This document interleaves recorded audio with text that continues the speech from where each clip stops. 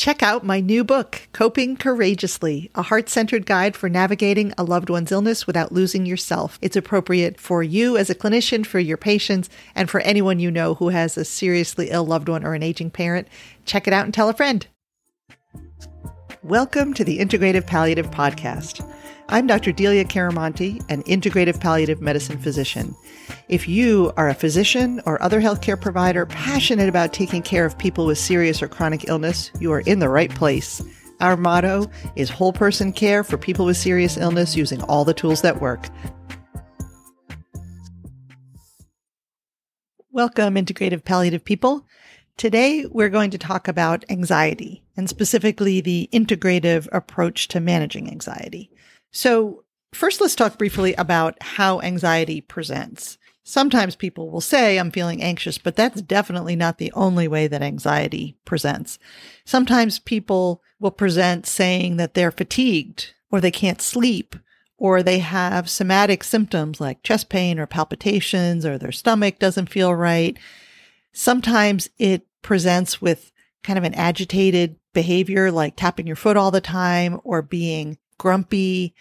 Sometimes it's trouble concentrating that people will notice, or kind of like a sticky brain where something that didn't used to bother you just can't let it go. You know, your wife threw out your favorite sweatshirt, even though it had rips in it, you loved it, and you just can't get over the fact that she would do that. Sometimes that can be anxiety.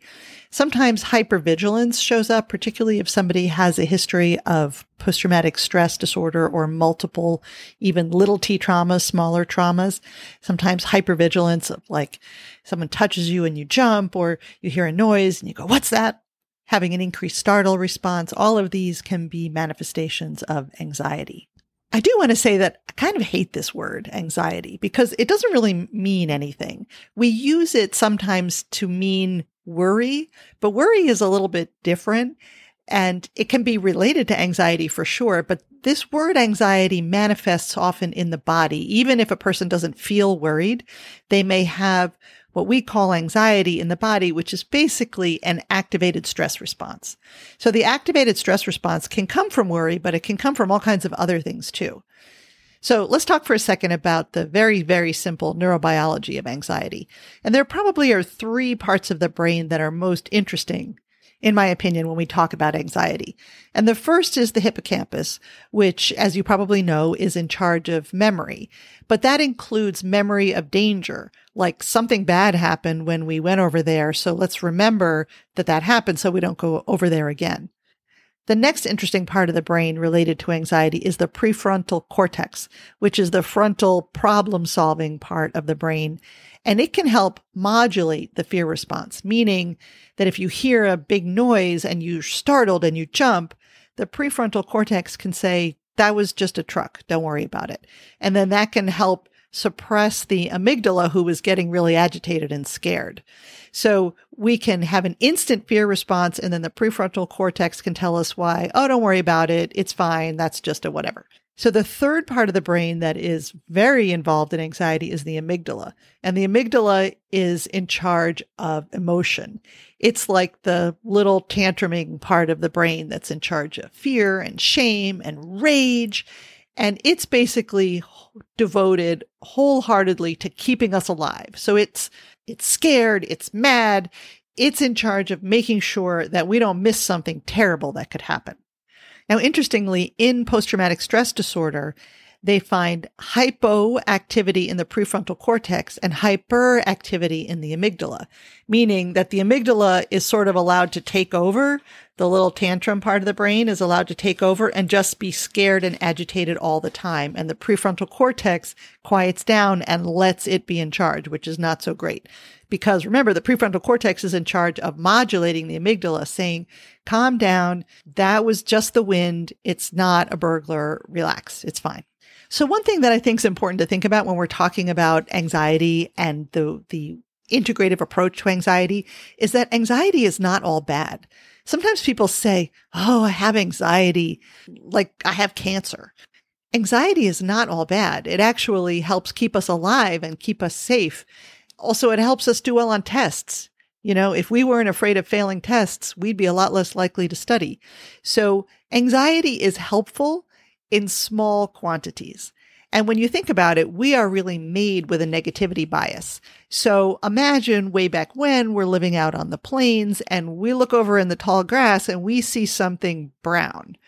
If we say, oh my gosh, that's probably a lion, I'm in big trouble, and then it turns out to be a gazelle, okay, we got agitated for a minute, but turns out it's fine.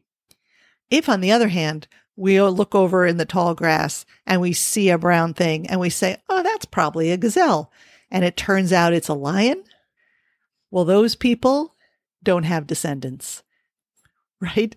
Those people are in big trouble because they weren't anxious enough. And so I find it helpful when I'm talking to patients just to frame it this way and say, look, we appreciate parts of your anxiety. Thank you for keeping me safe. Now we just want to turn down the volume a little bit, because if it's so activated that it makes your function worse and your life worse, that's not so great, but we don't want to get rid of it completely.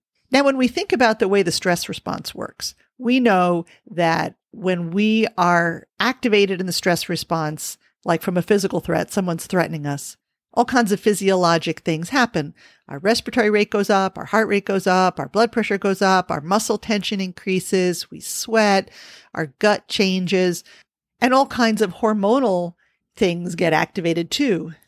The hypothalamus gets activated, which activates the pituitary, activates the adrenals. We elevate our cortisol, which can result in elevated glucose. So all kinds of things happen when we are under physical threat and our stress response gets activated.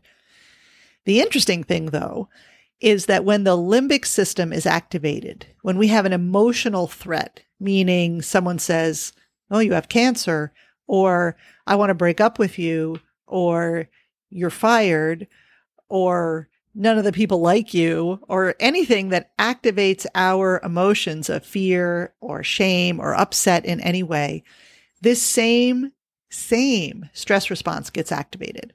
So that's important to know, because we have a lot of impact, a lot of things that we can do about an overactivated limbic system. So related to this whole idea is the mind-body connection. So when our body is tense or activated, or our stress response is activated, this tells the mind that there is a danger. And we then feel like, oh my God, something must be wrong. Now we're afraid, even if we weren't afraid before. So they have done studies where they give people epinephrine, simulating the stress response, and all of a sudden they feel anxious, even though there's nothing to be anxious about. They weren't worried before, but their mind is reading the signals from the body, which is saying, we're under threat, something is wrong. And then it works in the opposite direction too, which is that when our muscles are relaxed, our parasympathetic nervous system is in charge. This tells the mind, chill out. We're safe. It's okay. It's okay to relax. There's no need to be hypervigilant. Everything's fine. So we're looking at the regulation of the parasympathetic nervous system, the relaxation state, and the sympathetic nervous system, which is the stress state. And they are supposed to take turns, right? So that when there's an acute stress, the lion is after you, the sympathetic nervous system takes over and sets us up to run and escape and survive.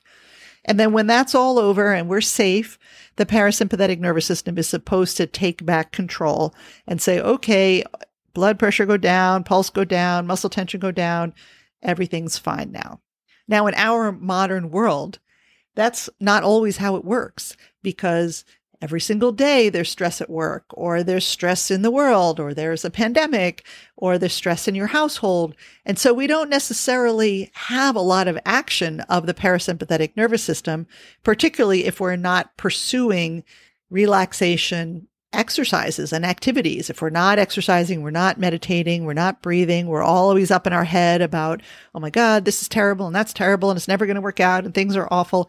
Every time we do that, we activate the sympathetic nervous system. And so some people spend a whole lot of time with activated sympathetic nervous system tone and not a whole lot of time with the parasympathetic nervous system in charge.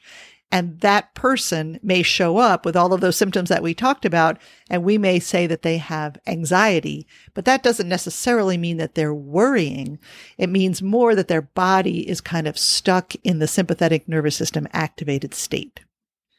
So one thing that we know is that slow, deep breaths stimulate the vagus nerve, which activates the parasympathetic nervous system. And so when we're trying to get the nervous system to calm itself down, that's what we want to do. We want to activate the parasympathetic nervous system. But chronic stress causes some sluggishness in the activation of the parasympathetic nervous system. And one of the ways that we can actually assess that is called heart rate variability. So normally, in normal circumstances, when we inhale, our heart rate goes up a little bit because our sympathetic nervous system gets activated a little bit. And when we exhale, our parasympathetic nervous system gets activated, so our pulse goes slightly down. So that's heart rate variability. As we breathe in, it goes up. As we breathe out, it goes down. And that's normal. That's supposed to happen. We want that to be there. So high heart rate variability is a good thing. That's a healthy, functioning cardiovascular system. Low heart rate variability means that it doesn't really change. You breathe in, you breathe out, your heart rate stays the same. That means that the parasympathetic nervous system is not countering the sympathetic nervous system as well as it could. So it's an indirect measure of a person who's stuck in the sympathetic nervous system state, or in more common parlance, stuck being really stressed out. And so we can measure that with people with really easy tools that you can get over the internet. And we can also do heart rate variability biofeedback, where you can check the person's heart rate variability, have them do a relaxation exercise like a guided imagery or meditation, and watch how their heart rate variability changes. So some people really like that because it gives feedback like, look, it's working. You're doing the things and it's working. So that's something that I would recommend. Sometimes when someone is stuck in the sympathetic nervous system activated state, just a change of their physical state can make a difference. It can help the parasympathetic nervous system take over. So things like do a handstand, or push against the wall very hard, or manipulate something with your hands, or do jumping jacks, or diaphragmatic breathing, or inhale some lavender on a cotton ball. So use aromatherapy, some change of state, even deep pressure, like a deep massage or deep trigger point massage, can sometimes help people change their state. There was one fun study that showed that drumming actually decreased sympathetic tone, decreased stress and anxiety, which I thought was great. Movement or exercise, but any kind of movement can also be used in this way.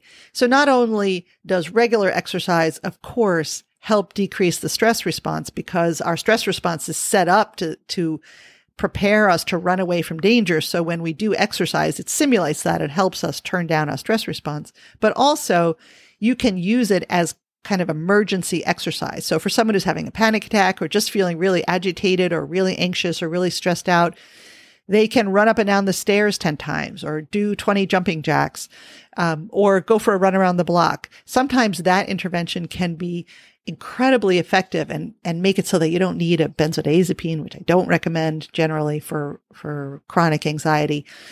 So emergency exercise is something you want to teach all of your patients. Another change of state that I think can be helpful is laughter. So I do tell some of my patients to find on YouTube things that they think are hilarious that make them laugh out loud and save them. And so when they're in a state, an anxious, tight, stressed out state, go on purpose, watch those things so that they can laugh. Sometimes that change of state helps release people who feel stuck in the stress response. There are all kinds of other interventions, which in future episodes we'll talk more extensively about, but I just want to mention them here because they can be useful in this context. Things like neurofeedback, which is biofeedback for the brain. Things like emotional freedom technique, EFT, also called tapping. That's something that patients can use themselves, which is why I really like it, because they can teach themselves with some easy online resources. And it gives them a tool they can take with them to help manage their stress and anxiety. EMDR, which is eye movement desensitization and reprocessing, is something that you can go to a therapist for that can also help, particularly people who have had a trauma.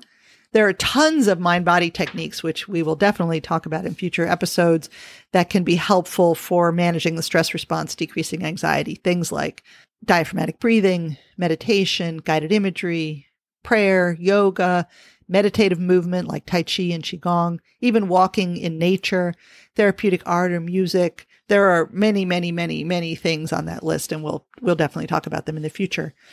Acupuncture can also be helpful for anxiety, as well as biofield therapies like Reiki. Reiki doesn't have a ton of high quality evidence, but the two things that it does have evidence for are help in management of pain and anxiety. Massage can also be helpful for anxiety, and it's because of what we said before, which is when you relax the muscles, you teach the body that it's safe. When the body feels like it's safe, then the mind receives that information and feels like it is safe. So massage can be helpful sometimes for anxiety. And then there are a ton of positive psychology techniques, things like positive reframing and gratitude, that all can be helpful for people who are suffering from anxiety. And we'll learn more about all of those things in the future. So that's it for today. I just wanted to talk about the overall approach to think about anxiety as not just a terrible thing, but a dysregulation of our safety processes. So your homework for this week is to either try yourself this emergency exercise idea, meaning if you get agitated or mad or stressed out or anxious, that you try some emergent exercise, run up and down the stairs, 25 jumping jacks, something like that, and see if you can notice a release of some of that stress response. Or if in this week you have no time that you feel agitated, good for you, that's great. Try to teach at least one patient about this technique. All right. Thank you so much for being a part of this community. And remember, you can't pour from an empty cup. So please be sure to take care of yourself as well as you take care of your patients. And I'll see you next week. Thank you so much for listening to the Integrative Palliative Podcast, brought to you by the Institute for Integrative Palliative Medicine. If you liked what you heard, please give us a like, follow us, tell your colleagues, and join our community at www.tiipm.org. See you next week.